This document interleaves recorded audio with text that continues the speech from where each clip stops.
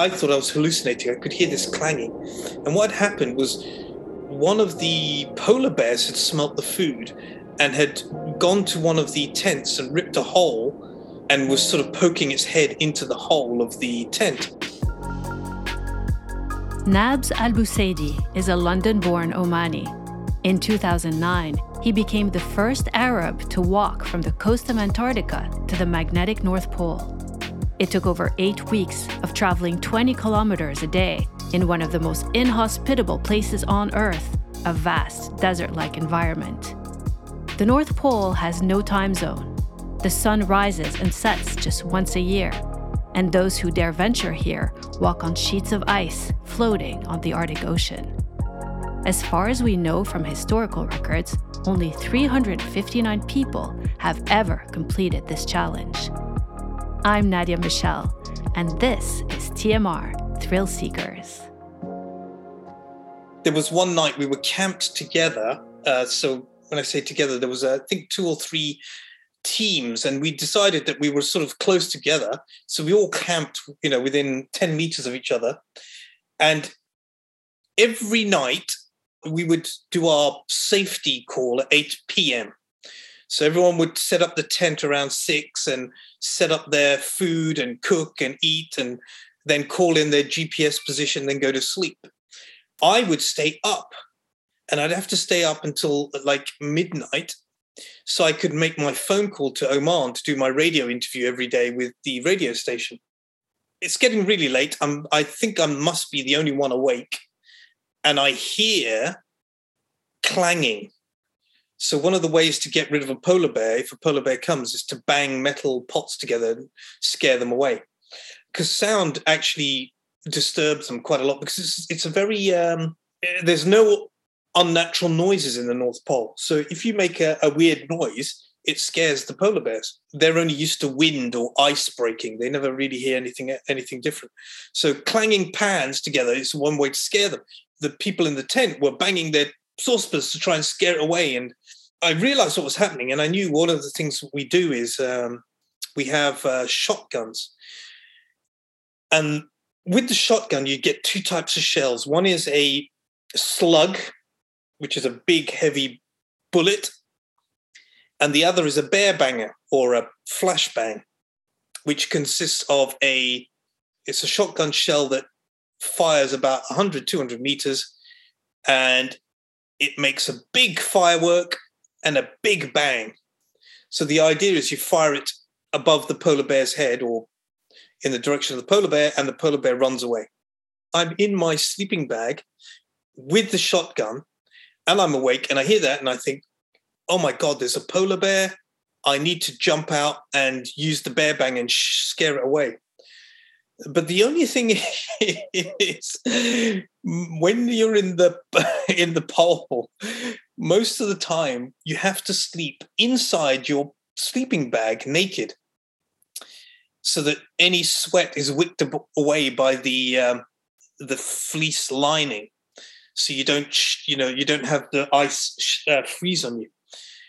So I was sleeping in my sleeping bag naked. I heard the polar bear, I heard the banging, and I just about to jump out.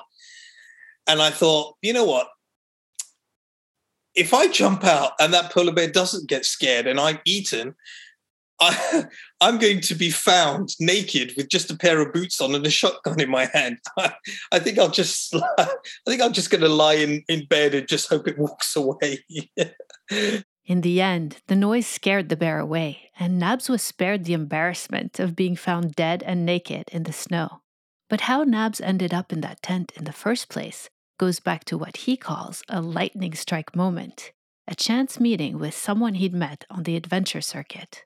It was a bit of a lightning bolt moment, because I was sitting at lunch in a restaurant and there was a guy nearby who I knew from the Roadrunners, so a cross-country running club. And he was talking about climbing Everest, and he was seriously talking about it.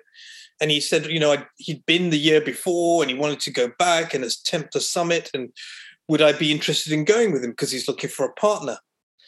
And immediately I dismissed it. I said, yeah, no, I'm just here for lunch, thanks. I might take dessert. I'm not going to Everest, And the switch is this. I asked my friend about climbing Everest. And he said, yeah, you could climb Everest, but 4,000 people have done Everest. Only 400 people have ever walked to a pole. And if you go to the North Pole, you'll be the first Arab to walk to a pole. If you climb Everest, you'll be one of 4,000, and you won't be the first Arab. You'll be one of many that have already done it. It's sort of mentally, I wasn't totally convinced. But the thing that he said was, if you have a record, you're the fastest 100 meters runner. Next year, someone will come and break your record. So right now, we know who Usain Bolt is, the fastest 100-meter runner. But who was the fastest 100-meter runner 10 years ago? I don't know. Who was the fastest 100-meter runner 30 years ago? No idea. Couldn't even guess. So as long as you have a record like the fastest or the oldest or youngest or strongest or highest or lowest, if you have any one of those records, somebody will come and break your record. But if you're the first person to walk on the moon, you'll always be the first person to walk on the moon. And people will always know Neil Armstrong. But they won't know who the third person was. Who was the last person to walk on the moon? I couldn't tell you. But you know who the first is. So if you're going to go for a record, try and be the first, because you'll always hold that record. Braving freezing temperatures and extreme conditions takes serious motivation. In Nab's case, bragging rights were a powerful incentive. So it's not the walking that I wanted to do. And I guess this is a key distinction. It's not the walking that I wanted to do. I didn't want to walk to the North Pole. I wanted to say that I'd walked to the North Pole. I wanted to be able to claim that I'd done it. So it was the goal, the achievement was what I wanted. I didn't want to actually suffer through the whole process. But of course, to achieve anything significant, you have to do something significant, because if it was easy, everyone would be doing it and they wouldn't be significant. So you have to do something very difficult or hard to achieve something special. That's actually not the whole story. Nabs also became an adventurer with the lofty goal of trying to create a more positive image of Arabs and Muslims in the media. Most of my life I've lived in the UK, and whenever you hear on the news the word Islamic, it's always followed by fundamentalist, Islamic terrorist, Islamic terror cell, Islamic. You never hear anything positive to do with Muslims or Arabs. So I thought, well, hopefully, if I can do this and create a lot of media buzz, then hopefully it'll be something where the media actually says something positive about Arabs or Muslims, right? First Arab not to blow something up, anything, but at least it would be something positive for once. He didn't blow anything up, but he definitely felt firsthand the negative effects of stereotypes and racial profiling, even in 2011, 10 years after the attacks on the Twin Towers on 9/11. I think I've been arrested or detained in every single country I've visited since 9/11. When we rode across the Atlantic, we're in a boat, and we needed to keep the boat as light as possible. So we rode across with only 5 kilograms of personal, shorts and, absolute bare minimum. So when we got to the other side, I had like 7, 8, 9 weeks of beard on my face. Anyway, we turned up to Barbados, having rowed, and I hadn't shaved in, several weeks, several months even. And from Barbados, I flew to the States. I was going to stay with a US, of all things, I was going to stay with a US Navy captain who was a friend of mine who lived near Washington, D.C.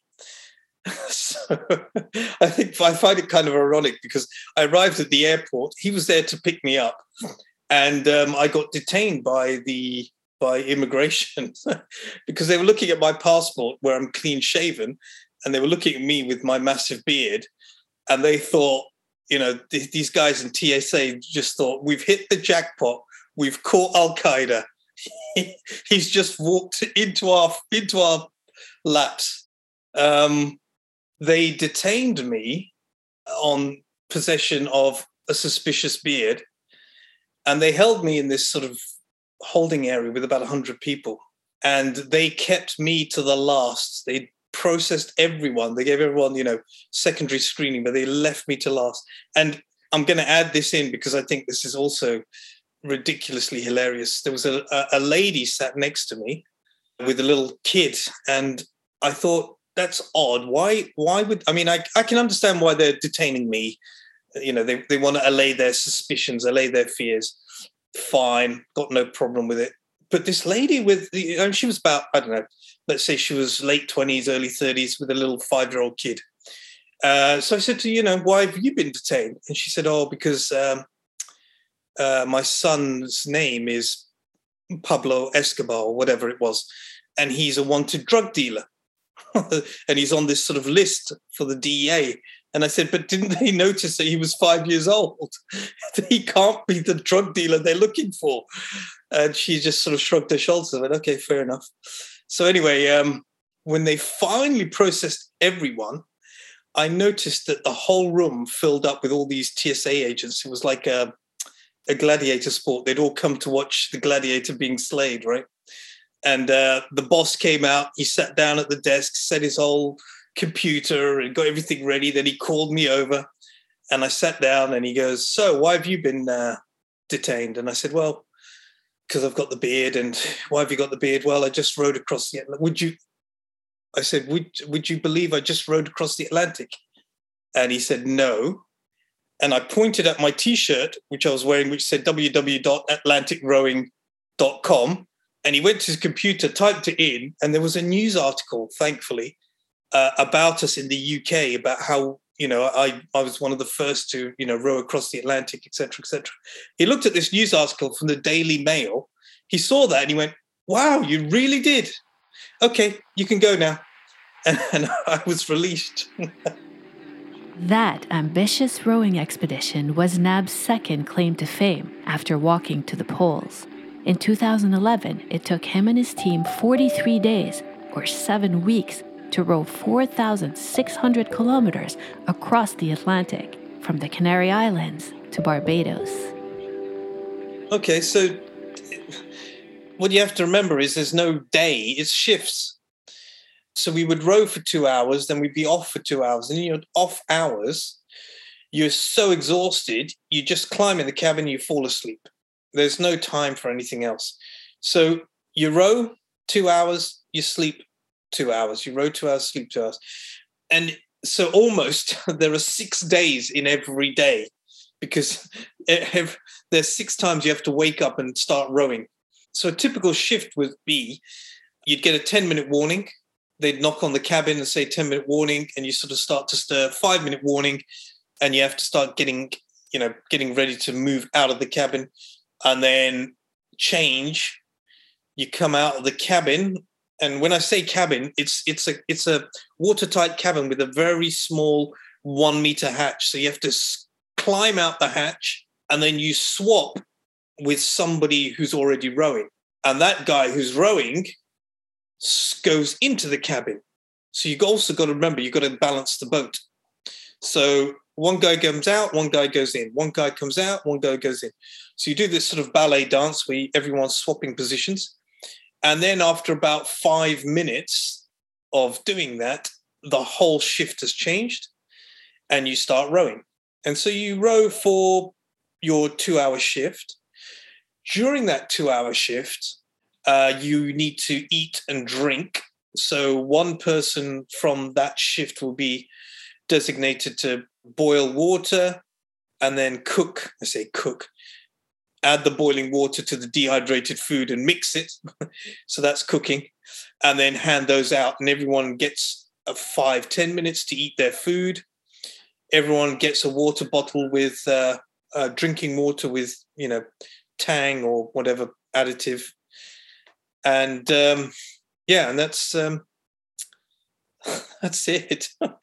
2 hours of rowing, and then 2 hours. So there wasn't much going on except rowing. But it sounds boring, but the great thing about our shift was we all had a very similar sense of humor. So we actually had quite a good laugh together, and it kept morale up. So it was painfully miserable rowing, but we were always laughing and having a joke together. So it was actually kind of fun. You know, if you ask me which was the hardest expedition, by far, rowing across the Atlantic is by far the hardest thing I've ever done. And walking to the North Pole is sort of number 2, and a very, very distant 3 would be Everest. It's difficult to compare apples to apples, or apples to pears, or apples to oranges. But the mathematics of it is, on Everest, on a long day, you'd do maybe 4 hours climbing. Not on a summit day. Summit day is obviously a very long day, but most days you only limit yourself to, you don't want to ascend too many meters in a day because you can acclimatize.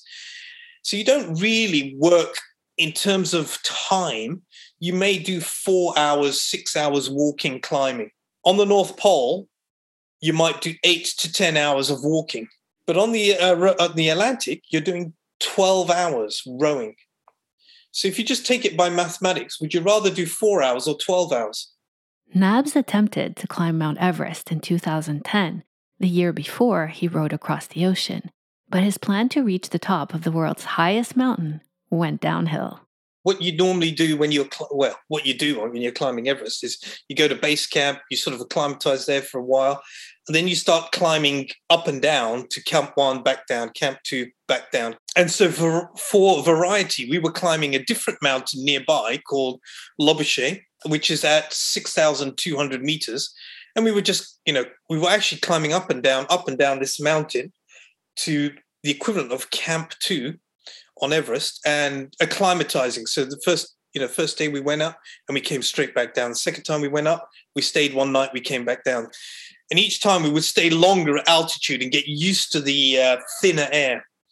And the last training run, we'd stayed 2 nights up top, and it was quite bad. We were coughing quite a lot. And so it's called the Khumbu cough. You end up coughing so much that you can end up breaking your ribs from coughing. And it's to do with the altitude, and it's to do with the desiccation of the lining of your esophagus. So every time you breathe in, because it's so cold, eventually you start to dry up and kill off the lining of your windpipe, and those flakes of skin end up irritating you, and you end up coughing, and then you get infection in the lung, which makes you cough. And so we were having a terrible time on the at 6,200 meters, and that was our last training run. We were going to come down and try and recover before we were going off to Everest and actually attempting a summit. And as we were coming down, it was sort of late in the day, around 11 o'clock in the morning, and the sun was high and the ice was melting, and I was walking down and I stood on a bit of ice. It broke. I fell, and I didn't fall far, but actually what happened was I fell. It's as if I was on a step. So the step isn't particularly high, but if you roll your ankle and you fall, that distance of, I don't know, half a foot fall, 12 inches, you fall and you land on your ankle the wrong way, you break your ankle. But what happened was I didn't just break my ankle, I broke my left one way, and then that ice broke, and then I fell on my right ankle and broke it one way, and then the ice broke and I fell again and landed on my ankle the other way. So I broke my right ankle twice, both ways, left ways and right ways, and then I broke my left ankle as well. So I sort of did it 3 ways, And then, so that was the end of Everest for me. No more walking. He planned on returning to Everest the following season, but his injury was worse than he thought. I knew it was done for that year, at least for that climbing season. And I was disappointed because I'd been working towards it for, I told you about every morning training, I would run up 100 flights of stairs. So I was actually not kidding when I was talking about 100 flights of stairs. The building I lived in was a 10-story building. I'd run up to the 10th floor, take the lift down, run up 10 floors, take the lift down, run up 10 floors, take the lift down. Every morning I'd run up 100 flights of stairs. So I was doing that every day. I was doing so much stuff to get ready for Everest. And then everything was snatched away in a moment. And then after a while I thought, well, setback, I'll just have to recover and try again next year. But what I didn't know was that both ankles were broken so badly that I couldn't walk. And so I had, 20, something, I can't remember, I don't know how many procedures on my ankles to try and fix them. And I had stem cell treatment. I had artificial synovial fluid injected into my ankles. I had operations, keyhole surgery to remove bits of bone, and just nothing seemed to work. And so I was stuck for 3 months in bed, and then I was stuck for 2 years not being able to walk for more than 2 minutes. And actually the whole process is very depressing.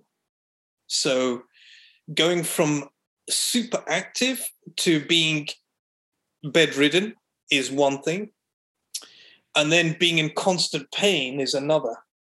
But then I went to America and had stem cell treatment. And 4 weeks after the stem cell treatment, I was able to walk for about 10 hours.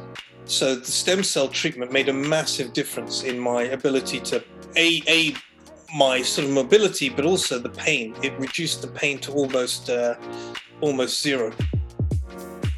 Ultimately, his achievements and story didn't make many headlines in the Western media, and his plan to reshape the Arab narrative didn't quite come to fruition. But he became quite the hero in his native country, especially while he was in the poll where he scored a major point for all Arabs on behalf of Oman. In Oman, where I'm originally from, it was blanket coverage. I had full coverage every day in the Arabic newspapers and the English newspapers every single day. And on the radio FM station, every morning during drive time, there was a radio update. So I'd be calling from a satellite phone. I'd do a short interview. They would edit it and they would play it on during rush hour. So every morning during rush hour, all the kids and the parents and the workers going to work would hear me at the North Pole saying, polar bears tried to eat me. So when I came back, I just thought everything, nothing had really changed for me. But I turned up in Oman and it was crazy. There was hundreds of people at the airport. Everywhere I went, people would recognize me, And then I'd be getting asked to go to schools. But I would go to the schools and the kids would love it. And I'd show them pictures and answer questions. And, I couldn't do enough school visits at the time. Oman is a small country with a population of just over 5 million. The country shares land borders with Saudi Arabia, the United Arab Emirates, and Yemen. Oman is described as the Switzerland of the Middle East.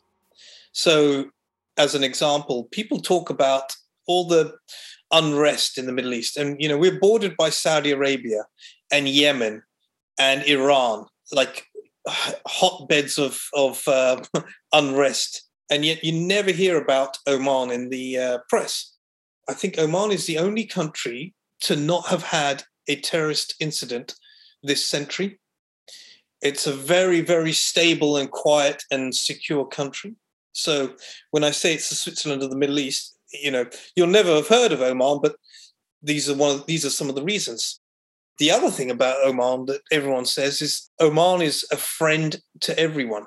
So, for example, when the Americans needed to get their hostages back, not hostages, but the American citizens back from Iran, it was Oman that was the intermediary. See, Oman has open relations with every country, I think. And I guess the other thing is people say about Oman is that they are very friendly. A couple of years ago, there was a Spartan race in Oman. It was the first Spartan race in Oman. And Spartan, I guess you must have heard of Spartan races. They contacted me and asked me to be one of the ambassadors for the race. And I said, I'd love to, but, I'm in no physical shape to do it anymore because of my ankles, and I'm now fit and fat and old and whatever. And they gave me a personal trainer for, 2 months beforehand, every morning getting me ready for this event. Anyway, just before the event, the trainer and I, we went out to this Spartan race location, and we went over the obstacles so that I was ready for the actual race. So I wasn't expecting to win or whatever. I was just expecting to inspire everyone by my presence and, lead the way and show people that, Nabs is doing it. So as we were doing going through it, on the way back, my car engine radiator blew up and we broke down by the side of the road. And we couldn't drive the car. We were stuck in the middle of nowhere. And this location was the other side of the mountain range. So we were stuck completely on the wrong side of town from all the garages and everything. We was just in the middle of nowhere. Anyway, this car passes by, stops, and this Omani guy comes out. And he just says, to be honest, I was so irritable at that time. He comes out and he goes, "Hi, is there something wrong with your car?" And I was about to snap back at him, go, just say something really sarcastic, like, why the hell do you think we stopped? It's not because the car's working, is it? Anyway, I looked at this guy and he looked like he had a nice face and he was trying to be helpful. And I just sort of bit my tongue and tried to curb my frustration. And I just said, the car's broken down and blah, blah, blah. And anyway, to cut a longer story slightly shorter, this guy basically said, "Here, take my car." And he gave me the keys and he said, "I will fix it. Come back tomorrow." And I was like, "Oh, I can't take your car. That's ridiculous. I don't even know you." And he was like, No, take my car. Just it's okay. And then he kept on insisting. And after a while, I said to the guy, "You don't even know my name. You don't have my phone number. You don't have, I could run away with your car. You have no idea who I am." He says, "It's not a problem. I'm sure you'll come back tomorrow." So anyway, so the next day was actually the day of the race. So I came back the next day and I was trying to call him and he wasn't picking up. And I had his car and I was feeling so embarrassed because I had this guy's car and now I had my car. It had been fixed. So I had two cars and this guy didn't have his car. And I was calling him and I was like, God, I'm going to have to leave. He's going to think I stole his car. Anyway, it turned out he'd been at the mosque praying and eventually he came out, answered my phone call. We went round to his house. We had lunch with him. And every time now he comes to town, he'll give me a ring and we'll go for lunch. The initial thing is so crazy. Random stranger just comes up and gives you his car. That would never happen in England. I suppose that's an extreme example, but I think that's basically what Oman used to be like. And I think, with civilization, with, the way things have been going in Oman, we're losing that a bit. But in general, the guys here, the people here are just ridiculously friendly.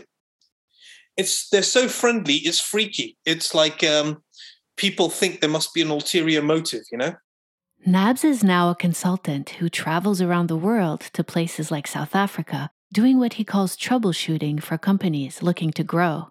His extreme adventuring days are mostly behind him, but the mindset is still on. If you aren't singularly focused on achieving it, you probably won't even start. And that applies to everything. I guess even to maybe like even marriage, There's so many things that could apply to. If you're not really focused on making it succeed, then it won't. If you don't have an overall vision or goal that you want to achieve, that's a burning goal, you will quit. Because there's absolutely, look, even if I said to you, I'll give you £1 million to row across the Atlantic,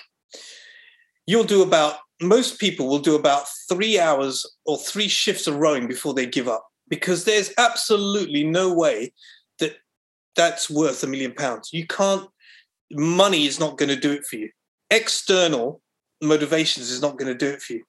I think if you have constant doubts about wanting to give up, you will end up giving up, because there's too much internal discord in your in your mind. You're fighting constantly between, I want to do this, I want to give up. I want to do this, I want to give up. Eventually, I want to give up. Yeah, I'm going to give up. Eventually, you're going to say, I want to give up. So you have to be 100% focused. And to do that, before I went, this Navy SEAL told me this bit of advice. It's not enough to have one burning goal. Sometimes you need carrots and sticks, and you need lots of them lined up. And what he means by that is, I need to think about, I want to be the first Arab. I want to be at the North Pole in my traditional outfit and have a photograph of me standing at the North Pole. I want to come home as a success. So you have all these carrots, and each step you're taking, which will be the hardest step you've ever taken in your life, you need another reason to keep going. But there also has to be sticks sometimes. If I give up, I will not raise any money for charity. If I give up, all those kids will be disappointed. If I give up, people will laugh at me. If I give up, and you're thinking, I am never going to give up, because if I give up, people will laugh at me. So you need lots of reasons, because that nagging voice in the back of your head saying, this is too bloody hard, I want to give up, eventually is going to overwhelm you, and you will give up. Good advice. To know more about Nabz Al-Busaidi, follow him on Instagram at Arab Adventurer, or go to arabadventurer.com. That's also where you can buy his book. If you enjoyed today's episode, be sure to like it and follow us wherever you get your podcasts. You can find me on Instagram and Twitter at @NadiaMichel_. See you soon.